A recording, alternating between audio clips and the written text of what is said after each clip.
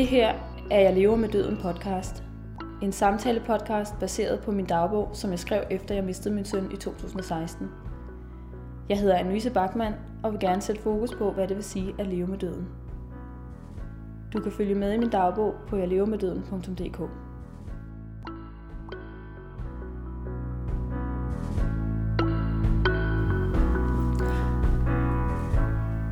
Det her er podcast afsnit 10, og jeg sidder over for Julie Hildebrandt Hæsum Bender.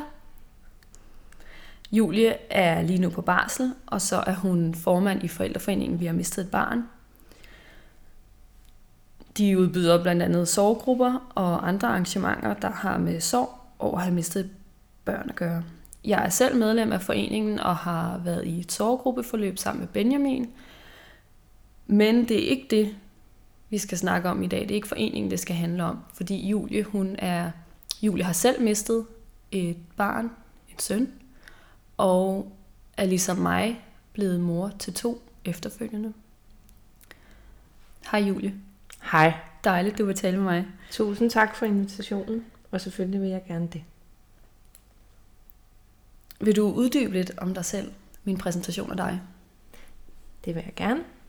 Jeg hedder som sagt Julie Hildebrandt Hæsum Bender. Jeg er 35 år. Til dagligt der arbejder jeg med en madfestival, men jeg er på barsel lige nu med mit andet barn, efter jeg mistede. Jeg er mor til 4 børn. 3 børn, der trækker vejret, og 1, der ikke gør. Efter jeg mistede min søn Theodor i 2017, har jeg været formand for Forældreforeningen, som du sagde. Og det bruger jeg rigtig meget tid på i dag også. I august 2017, der mistede jeg min elskede søn Theodor Emil.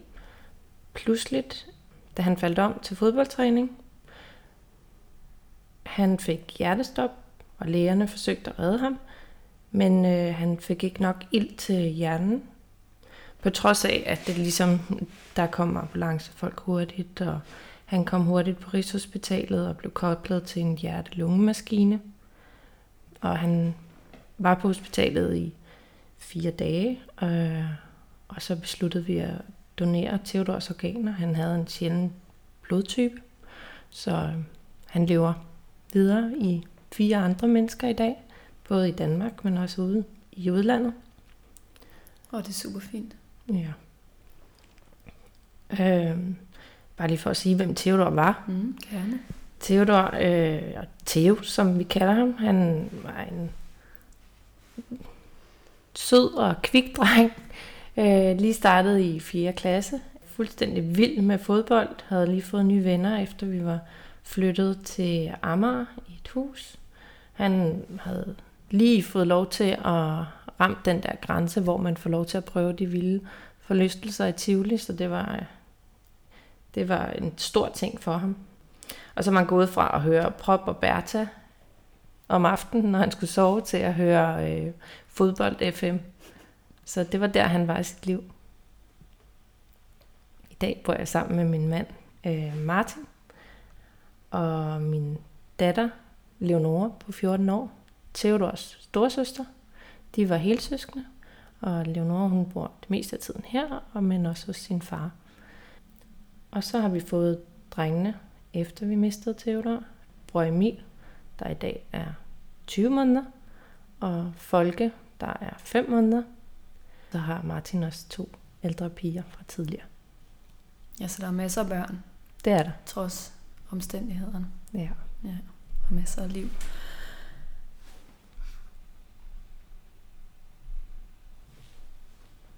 Vi skal tale om det her med at få børn igen. Og ja, hvad det kan gøre ved ens liv, og hvordan det er at få børn, efter man har mistet et barn. Og da vi mistede Noam, der blev forældretitlen og forældrerollen lidt taget fra os. Fordi at vi ikke havde børn tilbage.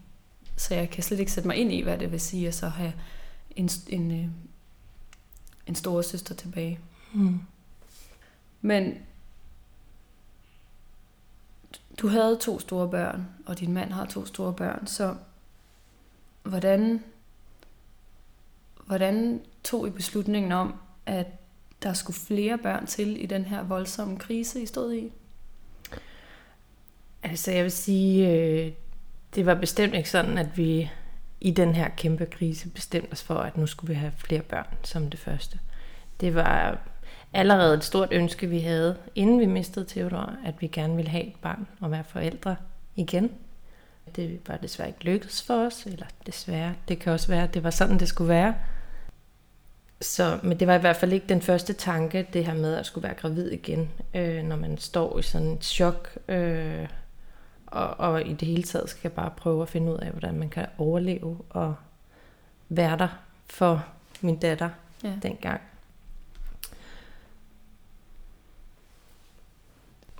Jeg tænkte selvfølgelig, at det en dag, hvis jeg kunne blive mor igen, så ville det være fantastisk. Altså en måned efter vi mistede Theodor, der fandt jeg jo så ud af, at jeg var gravid. Og jeg var blevet naturligt gravid. Og det handlede simpelthen om at skulle overleve og bare kunne være der en lille smule for Leonora. Man kan så sige, at jeg så blev gravid en måned efter. Det var jo slet ikke til at forstå, hvordan man både kan stå med døden og liv på den måde, og de nærmest har krydset hinanden. Og jeg tror, at det handler rigtig meget om, at når man er i sådan en krisesituation, så søger man efter, hvad der på en eller anden måde kan give en eller anden form for en genkendelig tryghed. Men det var ikke tanken, at nu skulle vi have et nyt barn så kort tid efter. Det ville vi gerne, men det var ligesom ikke det, vi tænkte, det går vi i gang med dagen efter. Eller. Det er lidt det samme som min historie, fordi da vi mistede Noam, der fandt jeg ud af, at jeg var gravid nærmest i det, vi begravede ham. Vi plejer nogle gange at sige, at Theodor havde en finger med i spillet i forhold til, at han ønskede, at jeg skulle tilbage på sporet i livet. Og opleve den kærlighed igen. Ja. Hvordan havde du det, da du ventede det her barn, imens du stod og lige havde mistet et barn? Jamen, altså, den første tid efter, det var jo igen sådan fuldstændig vildt det her med, at man både havde døden så tæt på, og så skulle til at forholde sig til et nyt liv, der voksede. Det var heller ikke noget, som jeg i den første periode delte med særlig mange. Og altså din graviditet? Graviditeten. Selvfølgelig de nærmeste. Hvorfor ikke?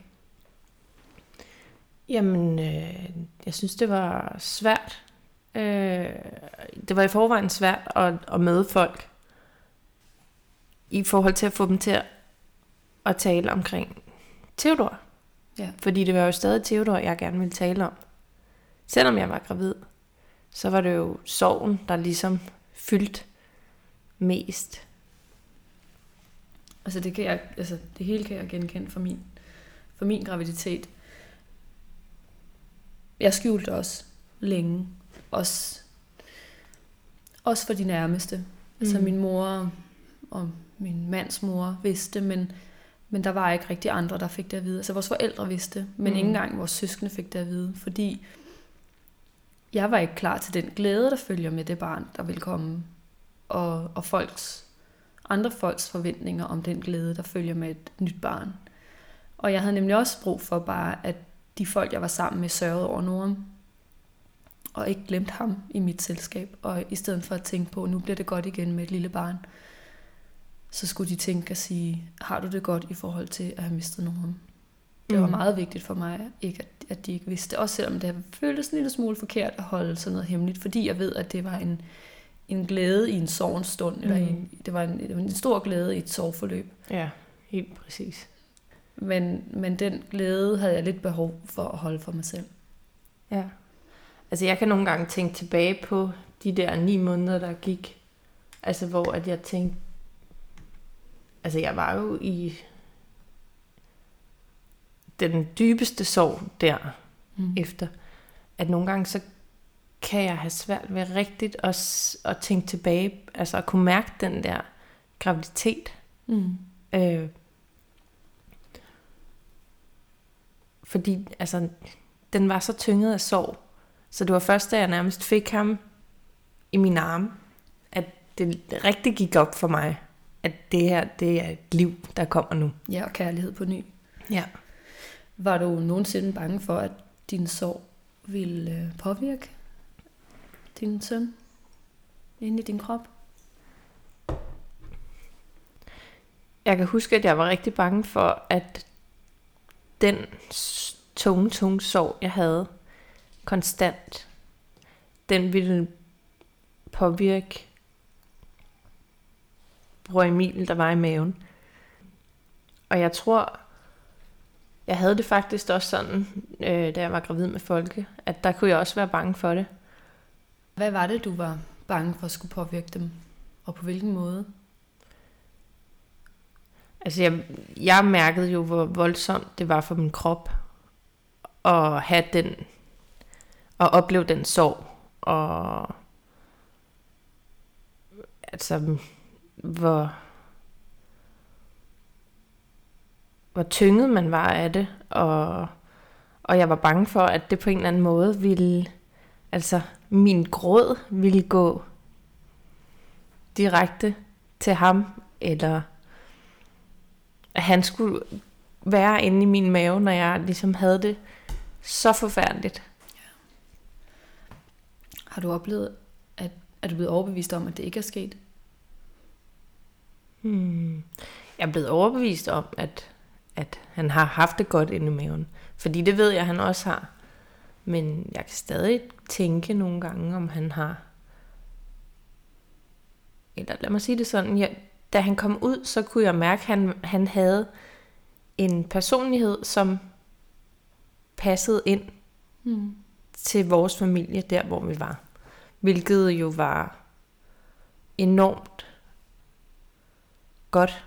Altså, jeg kan huske, at med mine 2 ældre børn, at da de var små, at de var... de fyldte rigtig meget, og havde rigtig meget gråd, og søvnløse nætter, og der synes jeg med bror Emil, vi fik først efter, at han gik i seng klokken 8 og vågnede klokken 7 om morgenen. Og det var ikke så meget, altså der var ligesom, han gav os plads. Ja. Jeg kan huske med Anker, at jeg var bange for, at han skulle blive påvirket af min sorg inde i maven. Og jeg kan stadig tænke lidt i dag, at det er han blevet.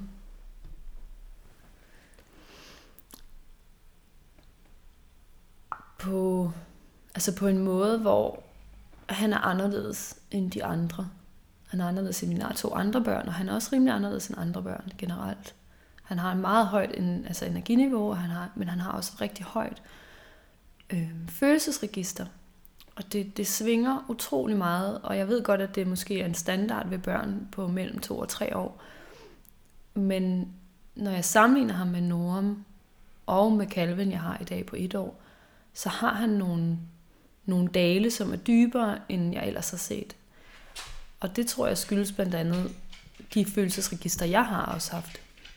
Fordi mine følelser, de var meget svingende, og de kom meget, meget dybt. Og jeg kom meget, meget dybt ned nogle gange. Også særligt under min graviditet. Og det føler jeg lidt sidder i Anker.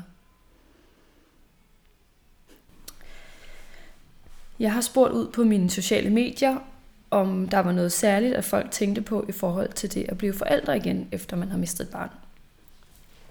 Og jeg har en række spørgsmål, som jeg tænker, at jeg vil stille dig, og så kan vi tage dem og svare på dem sammen. De fleste spurgte ind til frygten for at miste igen. Både om den er mere til stede, og hvordan man lever med den her frygt, og lærer at leve med den på sigt. Oplevede du mere frygt for at opleve døden igen, efter du havde mistet Theodor? Ja, det gjorde jeg helt klart. Og jeg oplever jo også, at jeg i dag lever med frygten. og angsten for at miste igen.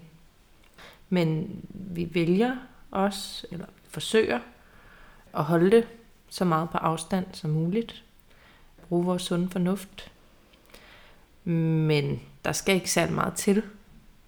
Så bliver vi hyldet lige tilbage i den der totale angst og frygt for at miste igen. Hvornår er det, du oplever det? Altså, det er særligt, hvis når de små, de har haft sygdom, der er jeg lynhurtigt af hele min krop i alarmberedskab og allerede på vej med en ambulance, selvom det måske er en slem influenza eller hvad det kunne være. Og det er jo nok også fordi, at jeg tror, det er noget, der er generelt for forældre, der har mistet, men vi er jo også i den situation, at der ikke er nogen dødsårsag i forbindelse med Theodors død. Ja. Så vi har ligesom alarmberedskab hele tiden i forhold til sygdom. Ja, så du frygter specifikt at miste til noget ukendt inde i kroppen? Ja, altså, jeg vil så også sige, det er jo ikke kun her ved sygdom, det er i det hele taget det her med døden. Man kan også sige, Leonora, hun lider jo også lidt under det. Mm. Hun er 14 år, og vi bor på Amager, og hun går i skole i starten af Østerbro. Hun har først lige fået lov til at cykle alene i skole. Ja. Og det er jo også sådan en total angst for trafik, og altså, så det er klart, det er noget, man kan mærke. Bliver hun også kørt en ekstra gang til lægen? Ja, det gør hun. Og i forbindelse med hele udredningen på Rigshospitalet, der var der også en læge, der sagde til mig, at de ville gerne hjælpe os, og de var der for os, og vi måtte komme lige så tosset vi ville. Men at jeg skulle huske at tænke på, at vi også skulle finde en balance i det. Mm. Sådan, så Leonora ikke lige pludselig begyndte at tvivle på, om hun var syg eller rask. Og det har jeg tænkt meget over, og også sagt, at det skal ikke være så ofte, at vi ligesom får lavet de her hjertetjek og det ene og det andet. Mm. Ja. Jeg ved, at min mand, han er bange for sygdom. Nok noget nær på samme niveau som jeg. Fordi han synes, at kroppen, det der man ikke kan se, er skræmmende. Mens jeg er mere påvirket af pludselige ulykker.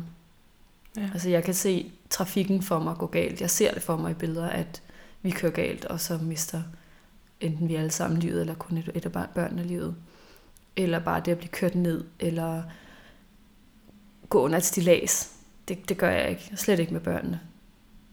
Fordi jeg kan se den der pludselige ulykke ske, som ikke burde kunne ske, men som så sker alligevel. Og det går ud over mig, og det går ud over mine børn. Og det er jeg sikker på, det vil gøre. Fordi vi ikke kunne undgå det før. Så jeg har også en kæmpe frygt.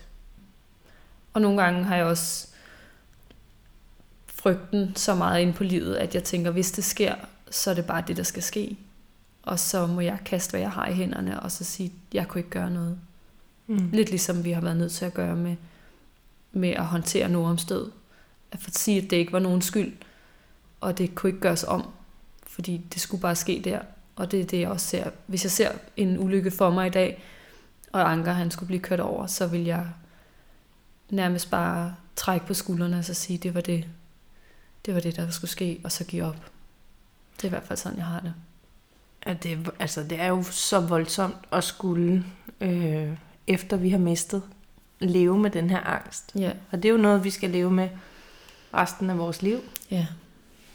Vi bliver forhåbentlig bedre til at håndtere det, hvis man kan det. Ja, for jeg ved ikke, om det er en måde at håndtere det på, bare at sige, jeg giver op, og så bare sige, det var han skulle dø her, og måske jeg ikke skal være her mere, fordi jeg gider ikke mere.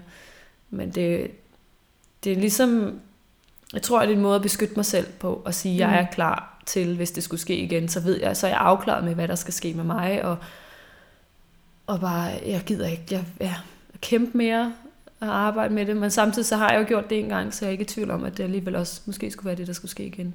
Mm. Altså jeg kan følge din tankegang, og jeg kender ikke lige den måde, men jeg kender meget det her med, at vi jo, altså lige så snart vi har det mindste sygdom, så bliver vi bange. Og så bliver vi nødt til at tage til lægen og have nogen, der siger til os, det her, det er det og det og det. Ja. Han fejler. Det skal du ikke være bekymret for. Men det kender jeg godt, fordi altså alle forældre, alle der bliver forældre, de frygter jo at miste deres barn. Mm. Og jeg tror bare, også som forældre, som har mistet børn, der er det tab bundet op på fakta. Mm. Altså eller helt konkret en hændelse, som min hændelse af at miste mit barn. Det er det, jeg frygter igen.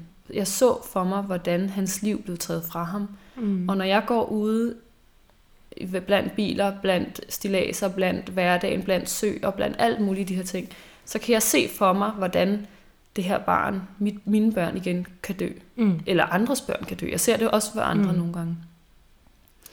Hvis de klatrer på en klippe. Hvor mit hoved så bare fortæller mig, hvad der sker ved, at det barn falder ned og dør. Hele det der faresignaler, det ser man jo overalt. Mm.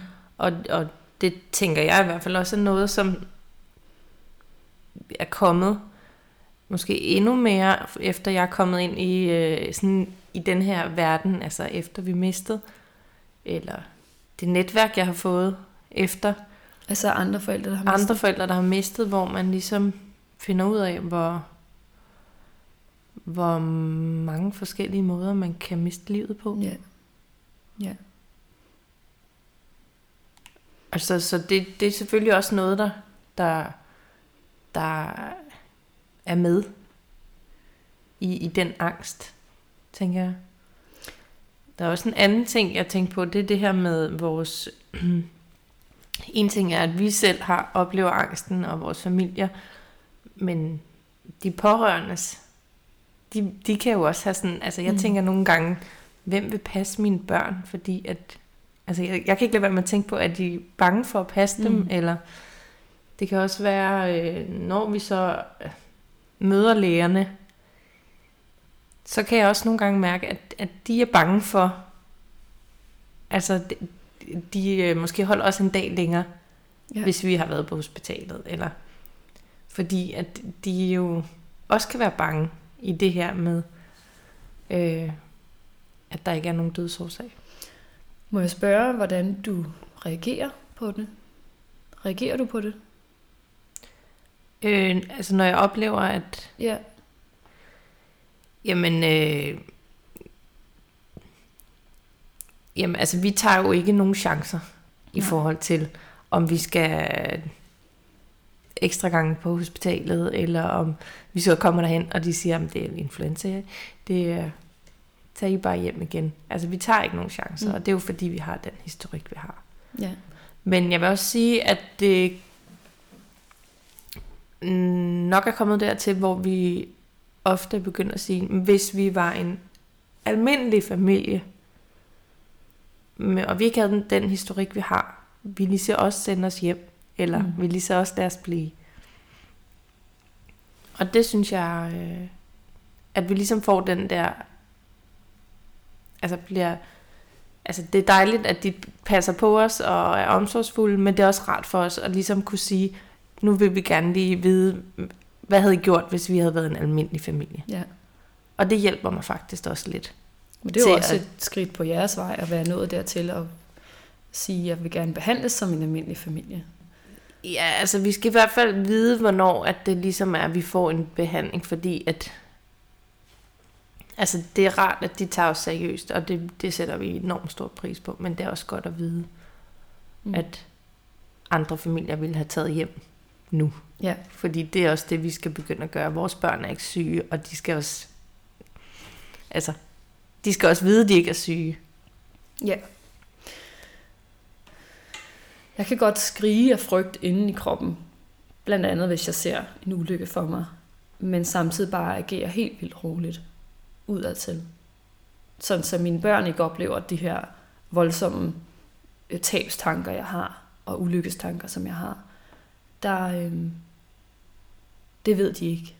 Jeg ved ikke engang, om min mand egentlig ved det, men hele mit ydre agerer normalt, mens mit indre bare skriger. Og det tror jeg har været en tendens fra starten af i mit ulykkesforløb. Også noget, der er blevet behandlet, og noget, jeg netop har lært at leve med, er, at min krop kan skrige indvendigt, men jeg agerer som et almindeligt menneske, for at det ikke går ud over nogen andre. Og det ved jeg ikke, om det er en styrke eller en svaghed. Men det er i hvert fald sådan, jeg oplever mine sådan, i gåseøjne angstanfald. Altså det, jeg kender godt til det der med, at ens indre er i totalt panik, hvis man kan sige det sådan. Jeg plejer også at sige, at jeg er først bekymret, rigtig bekymret, når min mand bliver bekymret. Ja. Og det er godt, at han ligesom, at der er han en rigtig god støtte, fordi jeg bliver hurtigere angst og bange. Men altså, jeg kan godt holde det inde i mig selv. Så jeg kigger altid hen på ham og ser, hvor bekymret skal jeg være. Ja, det er en meget god målstok. Ja, og de gange, jeg har oplevet, hvor der ligesom har været sygdom i flere måneder med de 2 små og ind og ud af hospital og det ene og det andet,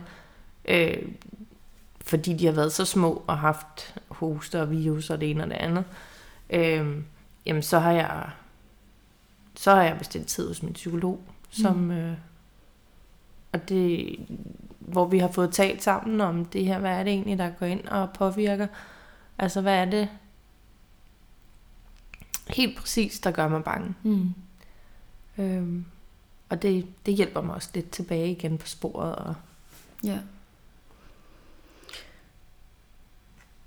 Jeg tror måske, jeg har nævnt det før i et af de tidligere podcasts, men det, der gør mig roligere i en situation, hvor jeg netop bliver angst for, at der er sket noget, det er deres lyd. Det er mine børns lyd.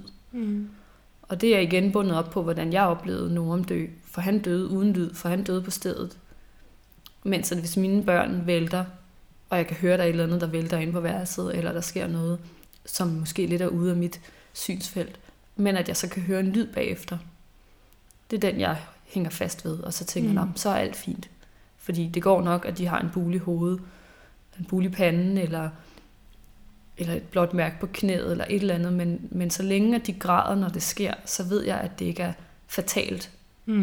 Men så den der stilhed efter et fald, den lytter jeg efter, og det er den, jeg ikke vil opleve igen. Det er nogle andre ting, jeg ligesom er ops på. Og det er jo den oplevelse, jeg har haft, der ligesom sidder i min krop. Men det er klart, at igen, jeg oplever ofte, at jeg ligesom bare er i alarmberedskab. Jeg synes, nogle gange, så kan jeg, når jeg oplever det her, så kan jeg faktisk også tænke, at altså, der kan jeg godt finde på at bruge min søn, jeg ikke har længere, til at tænke, at han ligesom hjælper mig, eller beskytter mig, så vi ikke bliver mere syge, end hver andre bliver syge. Og det synes jeg godt kan give mig en eller anden form for ro. Bare den tanke. Og I har heller ikke været mere syge, end bare almindelig syge? Nej. Nu nævnte du, hvordan Theodor ligesom kan hjælpe dig, og jeg vil rigtig gerne vide, eller spørge dig til, hvordan du egentlig lever med ham ved din side, og hvordan du lever med, eller hvordan I lever med at have mistet et barn i jeres familie. En søskende. Ja, altså, da vi mistede Theodor, der vidste jeg, at han skulle blive ved med at være en del af vores familie. Og at han ikke skulle gemmes væk, eller vi skulle blive ved med at leve videre med ham. Vi har gået hos en dygtig psykolog, Helene Grav, som har sådan en narrativ praksis, hvor hun har givet os nogle gode redskaber til, hvordan vi for eksempel kan tage Theodors person, de ting han stod for, godt kunne lide og stemme med videre i vores liv, også til de nye små, der er kommet.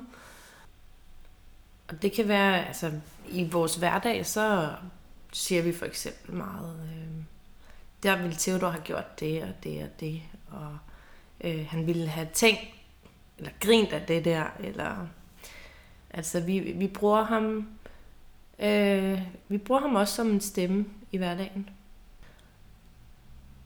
Vi har, som jeg stillede frem til dig, en hyggebakke. Det er et koncept, som Theodor han var specialist i, som handlede om, at man allerede om morgenen ligesom skulle begynde at planlægge, hvornår man, eller hvad der skulle være på den her hyggebakke, bestående af små skåle med forskellige snacks og slik og ting og sager. Det startede han med om morgenen, og så om aftenen, så skulle vi så handle ind til det, og det var sådan en bakke, som både skulle samle os som familie, og så var det selvfølgelig mega lækkert med alt det her slik og snacks. Og det er noget, som vi i dag bruger som noget, der samler os til at tale om Theodor. Altså så køber vi ind til hyggebakken. Det er super fint. Ja, og det er noget, som vi også kommer til at, og faktisk allerede har introduceret til Bror Emil, og som vi bliver ved med at gøre. Det her med hyggebakken og Theodor. Det handler om Theodor, og det handler om storebror. Ja, det er super fint. Og så har vi jo også gravstedet, som ikke er så langt herfra. Theos have, hvor det er en dobbeltgrav. Der er mulighed for at sidde på bænken. Den er lagt med sten, så man kan også sidde på et tæppe. Og der har vi lige haft vuggestuen på besøg. Okay. Fordi at, de har været over og besøge Bror Emils storebror. Og det er jo sådan noget, som også hjælper os med at holde liv. Det er meget rørende, ja. Det er helt vildt fint. Det er enormt rørende, men det betyder så meget for mig. Ja, der er noget af det, jeg lige vil vende tilbage til. Men vi gør rigtig meget brug af Norams tøj. Fordi det er ligesom den alder, vi har op til 2 år, og nu har vi kørt børn i op til 2 år de sidste 3 år nærmest, ikke? Så det der med at putte vores børn i en flyverdragt, det er jo ikke alt tøj, vi siger det. Det er jo nok mere mig, der bliver mindet om det og siger, det har jeg Noram også haft på. Men en flyverdragt for eksempel, nævner jeg det fra Anker, eller fra Anker, hvis det er Calvin, der får den på og siger, det her det var Norams. Eller de her bøger, som Noram har hævet sider ud af, som vi så læser, og så siger, det var Noram, der gjorde det.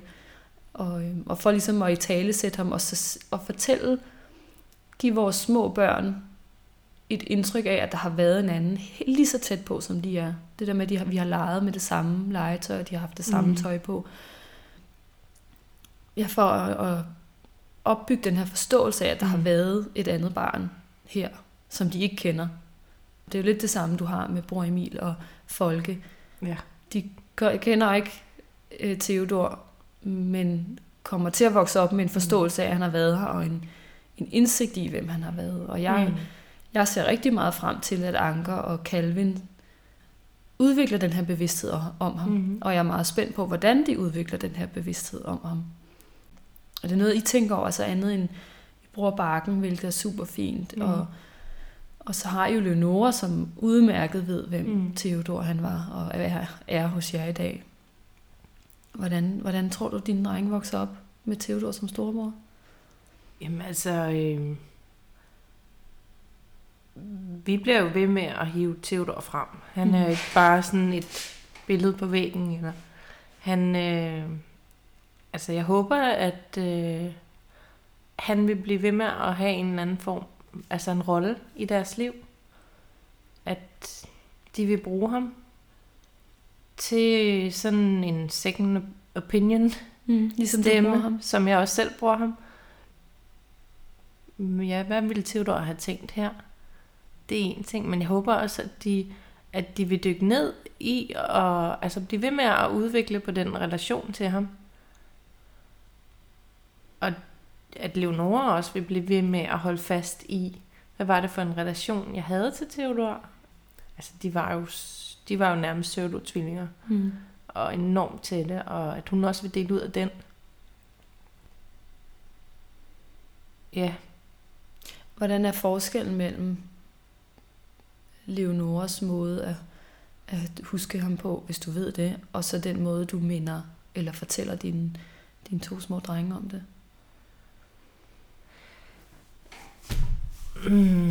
Altså jeg tror, at Leonora og jeg, vi har, altså for os er det sådan, de der stunder, hvor vi taler om, det havde Theodor elsket, eller skal vi gå hen, nu kan vi finde på at tage på Bones, fordi at Theodor han elskede Bones. Eller hvad det nu er for noget, en slikbutik, hvor at vi normalt ikke ville gå ind, men Theodor han elskede det, eller et running sushi sted. Altså de der ting, det kan vi godt finde på at dyrke lidt, fordi det var noget, Theodor elskede, og det giver os ligesom det rum til at mindes ham. Eller komme tilbage i den der stemning om, hvad var det egentlig lige her, der var.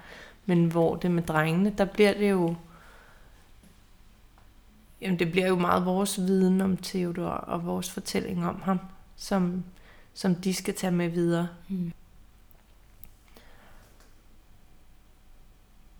Ja, altså, det er igen det der, du nævner det med alt tøjet. Vi har det jo på samme måde. Der ligger jo også tøj op til den her 10-årsalder, ikke? Og noget er selvfølgelig totalt slidt, men der er også noget, som er legetøj, som har en særlig fortælling, som også bliver givet til drengene med den fortælling om, at det her var noget, som Theodor elskede. Og han ville elske, at du skulle have den. Ja.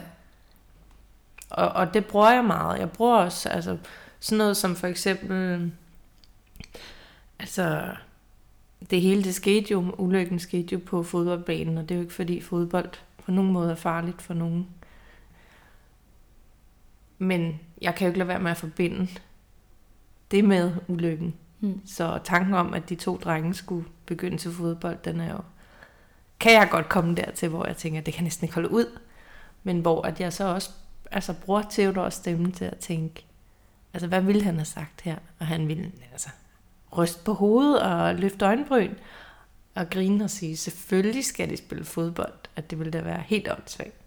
Så hvis de gerne vil gå til fodbold, så lader du dem gå så skal de selvfølgelig gå til fodbold. Ja. Og det er i hvert fald noget, jeg føler, jeg bliver nødt til, fordi det ville Theodor også have tænkt. Ja. Tror du, de vokser op, de 2 drenge, og bliver en del af den fortælling, som du og Leonora deler? Altså med netop at sætte pris på at gå ind på et bestemt sted at spise, fordi Theodor han kunne lide det, og fordi det er det, I synes er rart at gøre. Det tror jeg. Altså det er min opgave, og det er et princip med omkring det her med, at jeg lever med mit døde barn. Jeg lever med mit andet født barn, Theodor. Ja. Han er en del af vores familie, og det skal han blive ved med at være. Altså, jeg er mor til 4, og jeg elsker alle 4 børn lige højt. Og det bliver jeg ved med. Ja, selvfølgelig gør du det. Er du en bedre forældre, eller en mere forkælende forældre i dag, end du var, før du mistede? En mere forkælende forældre? Men det er et af de spørgsmål på de sociale medier. Altså jeg vil nok vente om at sige, at når man har oplevet det værst tænkelige, og den enorme sorg,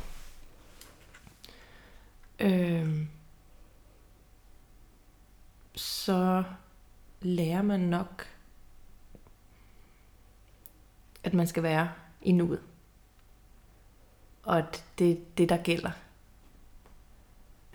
Jeg vil nok ikke kalde det forkælende, at de er mere forkælende. Led, eller... Er der mere omsorg? Men jeg er nok mere til stede. Ja. Jeg bestræber mig på at være mere til stede. Og når du siger det, så går jeg overhovedet ikke ud fra, at du ikke var til stede med Theodor. Nej, overhovedet ikke, men det han, altså, man finder ud af, hvor dyrebart det er, altså, hvor dyrebart livet er. Og Jeg tænker i hvert fald det der med, at man er blevet bedre til at forstå livets værdi, eller hvad? Jamen det der med at leve i nuet. Og ja, selvfølgelig meningen med livet også. Kærligheden til vores børn. Altså, når jeg er sammen med mine børn, jeg suger jo kærlighed til mig. Så mere intenst. Det vil jeg mene. Ja. Altså det er jo klart, det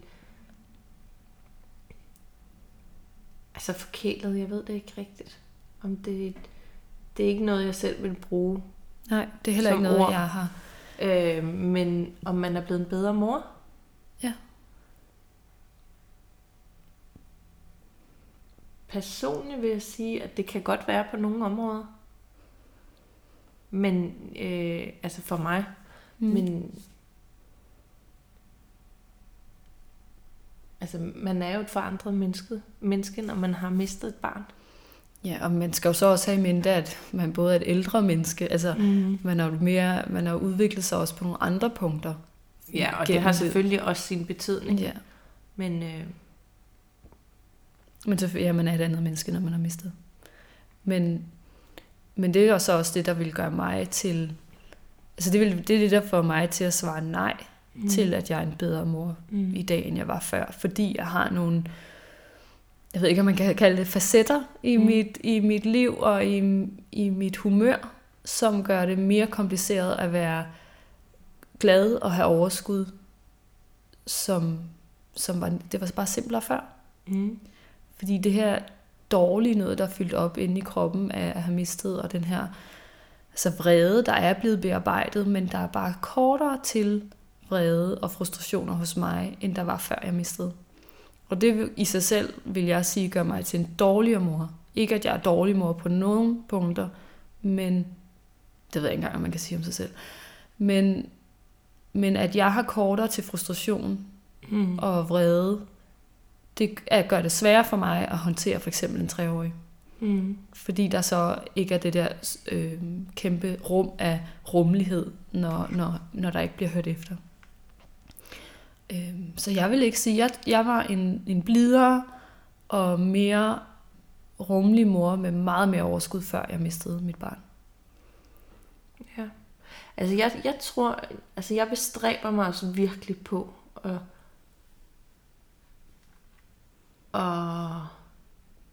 og ligesom også nyde de ting, der selvom det kan være, at jeg har siddet 1,5 time med et barn, der ikke vil sove, så tænk, altså, og jeg måske tænker, nu kan jeg næsten ikke holde det ud mere, men så kan jeg godt tænke, jeg skal nyde det her. Jeg skal jo nyde det her. Jeg skal huske at nyde det her. Og sådan synes jeg, at jeg er god til ligesom at tage fat i mig selv. Det er super overskudsagtigt. Jamen, og det er ikke fordi, at jeg er totalt på nogen måde. Altså jeg vil sige, det er jo selvfølgelig... Men jeg prøver i hvert fald. Det synes jeg gør. Jeg synes, jeg prøver at tænke det her med... Altså igen det der med at være i nuet og huske at nyde det.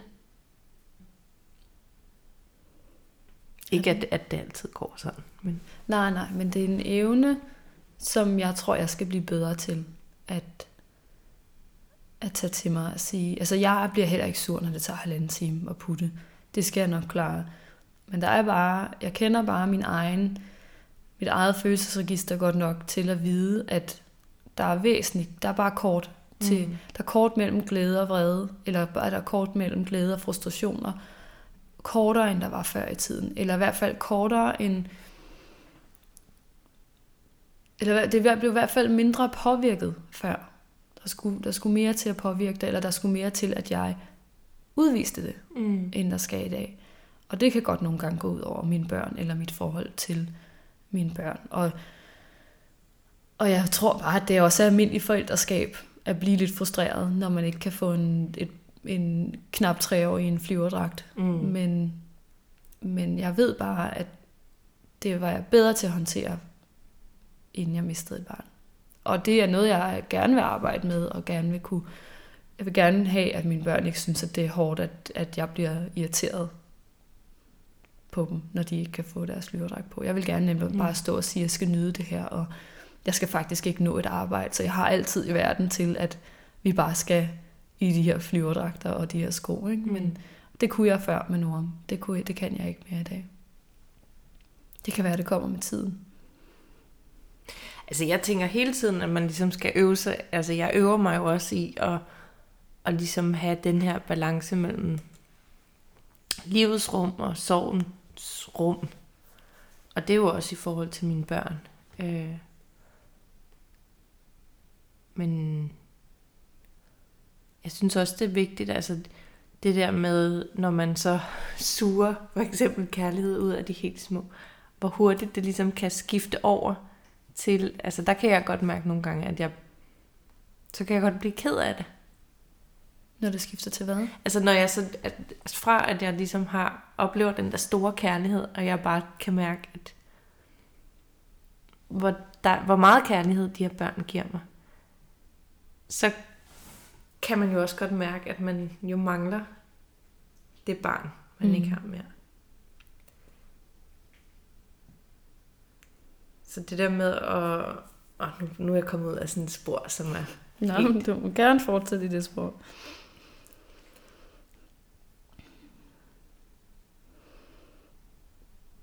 Jamen, det er mere det der, du ved, når man sådan skal veksle mellem. Jeg synes også bare, det er vigtigt, at børnene, de også forstår. De ikke kun oplever den der glade mor. Altså, at de også forstår den sorg, der er med. Fordi den bliver jo ved med at være der på en eller anden måde, ikke? Jo, det gør den. Jeg blev faktisk spurgt her forleden dag af en der selv havde mistet et lille barn, som så måske gerne vil prøve igen, eller sådan gerne vil have et barn mere. Og hun sagde, hvordan er der plads til det her kærlighed og sorg? Hvornår kan man leve med begge ting, og hvordan oplever du begge ting? Og jeg måtte skrive til hende, jeg tror mere det handlede om hun ville vide, hvornår sorgen egentlig ikke fyldte det hele. Og hvor meget jeg i løbet af dagen tænker på Noam, om det er det første, jeg tænker på, når jeg slår øjnene op. Og det er det ikke mere. Det var det i et rigtig langt stykke tid.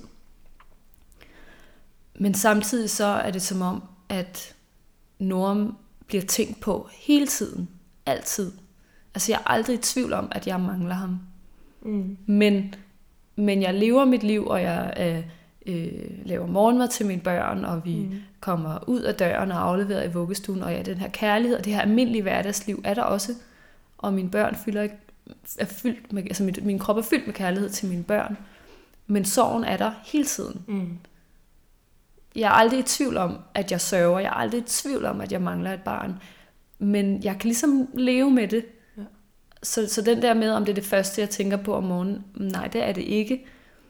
Men alligevel er han der hvert et øjeblik. Jeg tænker aldrig ikke på Noam. Jeg tænker aldrig ikke på, at jeg har mistet ham. Men jeg tænker på alt andet også. Som om, at jeg ligesom er blevet jeg har ligesom sådan en underforståelse, altså en underbevidsthed om, at Noam, han er i mine tanker, han er i mine følelser, han mangler. Og så lever vi et liv oven på det. Så lever jeg et liv med mine børn sammen med det her mangel. Og det var der ikke det første halve år, eller det første 9 måneder, eller det første år. Der var det meget sådan, Noam var i mit hoved, da jeg vågnede, vi mangler ham, og Noam, så kom jeg helt ned i et dybt hul, og var ked af det, og så kom jeg sådan lidt op igen, og kunne lade være at tænke så meget på det. Men lige nu ved jeg bare, at han er der altid. Det svinger ikke så meget mere, men han er der bare hele tiden. Og det tror jeg er nok en måde ligesom at affinde sig med det, og lære at leve med det. Det er, at jeg er altid ked af det over, at han ikke er her. Men jeg behøver ikke altid at græde over det. Og det behøver ikke at svinge på den måde. Men jeg mangler ham hver dag. Men jeg har det på samme måde, som det du beskriver. Altså rimelig meget det samme i hvert fald. man kan også se, at du har din podcast, Jeg lever med døden. Ja. Jeg har mit foreningsarbejde i Mistet Barn, som jo er det sted, hvor jeg føler, at der er jeg lidt sammen med Theodor. Altså, det er også lidt vores tid sammen. Altså, selvom jeg ikke... Det er ikke nødvendigvis det første, jeg tænker på om morgenen, som det var især det første 1,5 år, hvor jeg kunne vågne midt om natten, og det eneste, jeg tænkte på, det er, at jeg har mistet barn, jeg har mistet barn, jeg har mistet barn. Og det kørte bare i mit hoved hele tiden. Det er ikke sådan, det er i dag. Og jeg græder heller ikke hele tiden. Så jeg synes, du beskriver det meget godt, og det, altså, jeg har det på nogenlunde samme måde. Ja, det er blevet til at leve med, men vi kommer aldrig til at leve uden. Jeg tror, det er det, der er nogen, der gerne vil have, at det gik væk. Eller at det bliver glæden, der tager over. Og glæden har også taget over hos os, og vi lever et rigtig dejligt, relativt almindeligt liv. Men vores glæde ligger oven på sorgen, eller lige ved siden af sorgen, som altid er der. Og det tror jeg er måske overraskende for nogen, at det bare altid fylder 50-50. Eller... Altså jeg synes selv, at jeg kan finde ud af at være både i livets rum og i sorgens rum. Og der, hvor det ligesom... Jeg kan også mærke, hvis der har været dage, som har været for meget med fokus på et eller andet projekt, eller hvad det nu kan være, at der har jeg behov for en Theo-dag. Ja. Så jeg kan mærke, at jeg skal have de der rum en gang imellem. Det er enormt vigtigt for mig. Og så, altså som sagt, jeg kan også bruge foreningen der, fordi der har jeg også Theodor med. Ja, det er jo en måde at arbejde med det, der er sket. Det er jo også det, jeg gør her. Jeg arbejder med, hvad der er sket i mit liv efterfølgende, for ligesom også at bearbejde det og bruge det til noget konkret, og måske noget givende, både for mig selv og for andre. Jeg har det måske lidt på samme måde med, hvis nogle gange nu, når jeg arbejder med det her projekt, så nogle gange får jeg lidt for meget. Jeg sidder stort set hver dag og skriver en dagbogsside ind. Så hvis det er en særlig hård dagbogsside, der ligesom beskriver noget, som jeg har bearbejdet, og som jeg har lært at leve med, og også nogle gange ting, som jeg måske ikke har bearbejdet ordentligt, så kan det godt blive lidt hårdt at skulle sidde og skrive det ind, og dele, altså ikke nødvendigvis at dele det med andre, men bare det der med, at jeg hver aften lige skal have en dosis af Norums ulykke og mit tab til Norum. Det synes jeg godt kan blive lidt hårdt for tiden. Men det gør bare, at jeg tror, jeg er tættere på ham. At jeg ligesom bliver ved med at være tæt på ham. Fordi der står også ting i den dagbog, som jeg ikke anede, jeg havde skrevet ned, og som jeg slet ikke ville huske i dag, om hvem han var, og hvad vi lavede, og hvad jeg huskede dengang, da jeg skrev det ned. Ikke? Så det er super givende. Jeg kan godt forstå, at det må være vildt hårdt. Jeg har fået skrevet forskellige ting ned undervejs i mit sorgforløb, og der er meget af det kan jeg nærmest ikke læse endnu. Nej. Og det, jeg har læst af noget af din dagbog, altså det rammer jo også lige ind hos mig, fordi det jo minder meget om det forløb, jeg selv stod og det gør det for mange, fordi det er bare voldsomme rutsjeture og følelses. Men også især det med graviditeten, som du også beskriver med halsbrand oven i det med at have det hårdt. Have det, altså. Ja.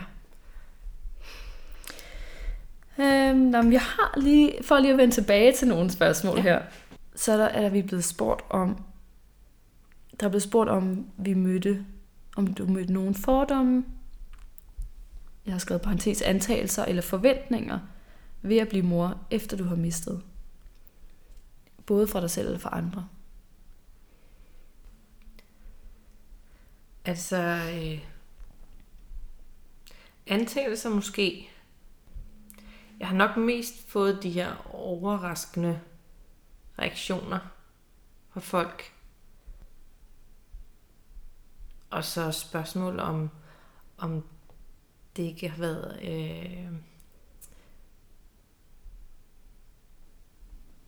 ambivalent. Men det er jo en reel ting, at det er det. Det er det. Ja. Men det har også gjort lidt ondt på mig. Ja. At folk selvfølgelig har spurgt omkring, hvordan det så må være. Og jeg tror også, det er derfor, det ikke var noget, jeg ligesom reklamerede med, at jeg var gravid. Jeg har faktisk to citater fra min dagbog, hvor jeg venter Anker. Og jeg tænkte, det passer til det her spørgsmål, og jeg vil lige læse det op, og så kan du eventuelt komme med en kommentar på det, eller sige, hvad du tænker om det.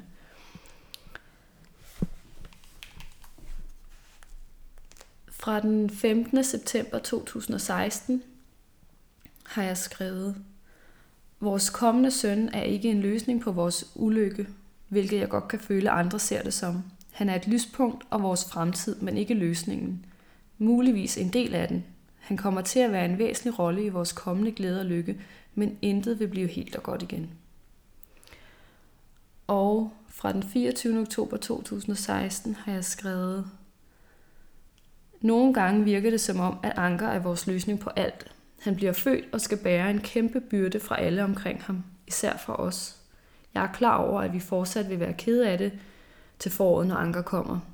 Det vil vi altid være, men til foråret får vi en lykke tilbage i livet, som vi har prøvet at have, og som vi mangler rigtig meget i dag. Den lykke kommer til at gøre en forskel i vores meget uudholdelige og triste tilstand. Nu havde du et barn tilbage, så det der med, at der var stadig lykke til et barn fra dig, selvfølgelig. Men kan du genkende den? Ja, jeg kan virkelig genkende det, du skriver. Og det er jo, som du også skriver, at et nyt barn er jo ikke løsningen på ulykken. Eller tabet. Men det er jo et lys eller et håb for, at der måske kan komme et nyt livsmod, livsglæde igen. Og det er jo i hvert fald også det, jeg har oplevet. I forhold til det der med lykke, der har jeg selv tænkt, at jeg tror aldrig, jeg bliver lykkelig igen. Eller jeg bliver aldrig lykkelig igen. Der vil altid mangle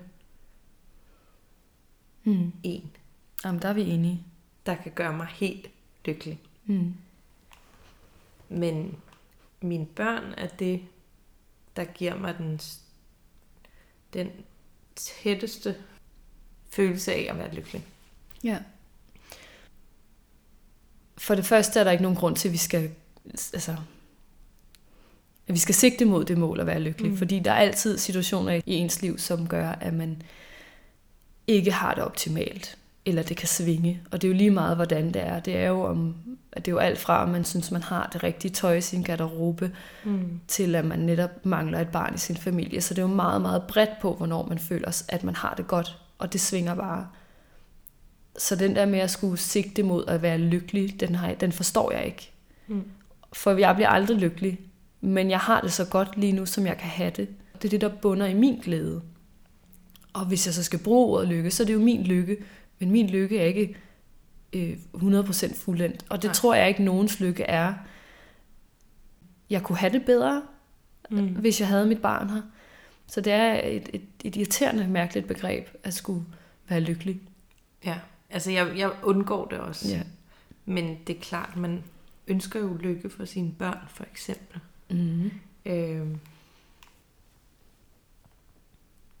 Men det er svært. Men de børn, vi har, vil også altid mangle en bror. Så deres lykke for mig bliver ikke 100%, fordi de skulle have haft deres storebror. Og jeg vil bare have, at de er glade. Også selvom vi mangler det her barn i vores familie.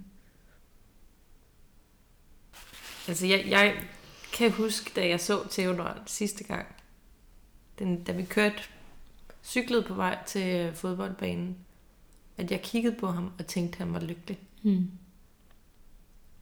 Og den måde, jeg kiggede, altså det jeg så, det vil jeg gerne se i mine andre børn. Det vil jeg helt sikkert. Det skal du nok også komme til. Ja. Hvad har det givet dig at blive mor igen?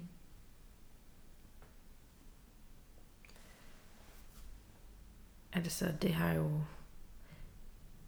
som du også sagde tidligere, så havde jeg jo Leonora, og det betød jo alt. Altså, det var jo så vigtigt, at jeg havde Leonora. Men at blive mor igen, det har selvfølgelig også bidraget med noget fornyet livsmod og livsglæde. Og det med at have et ansvar for nogen, der er så små, det har jo også hjulpet mig til ligesom at skulle være mere i livets rum. Altså, at jeg har ikke kunnet lukke mig ind i et rum og være i en uge uden at gå ud. Det har ikke været en mulighed. Så det har ligesom kastet mig tilbage i livet igen på mange måder, tror jeg. Og det kan også være hårdt. Fordi nogle gange kunne jeg godt have haft brug for mere tid til sorgen. Men jeg elsker, at jeg har fået de 2 børn efter, og jeg kan ikke forestille mig et liv uden dem i dag. Nej. Uden at vide noget på området, så tror jeg bare for mig, at det har fået børn igen, har reddet mit liv. Er vores helt almindelige måde at fungere på i hverdagen. Det har givet noget struktur tilbage, som vi mistede. Og det har ligesom gjort, at vi måtte indrette os efter at skulle stå op om morgenen igen og komme i tøjet. Om ikke andet i hvert fald vores børn skulle i tøjet og morgenmad og alle de her ting, som en dagligdag fungerer ved. Det bristede, da vi mistede Noam, og det byggede vi op igen, da vi fik børn. Og det gav rigtig, rigtig meget. Og jeg møder en del, som er i tvivl om, hvorvidt man kan overskue det og få børn igen, efter man har mistet et barn. Men hvis man var et godt menneske og en god forælder, før man mistede det, så er jeg også overbevist om, at det er man også efter. Også selvom man har de der dårlige sider, som sorgen bringer. Jeg er helt sikker på, at man finder sin vej i det. Også som familie. Ja. Det er i hvert fald også det, jeg oplever, når jeg møder andre, som har fået børn igen efter. At det giver selvfølgelig noget.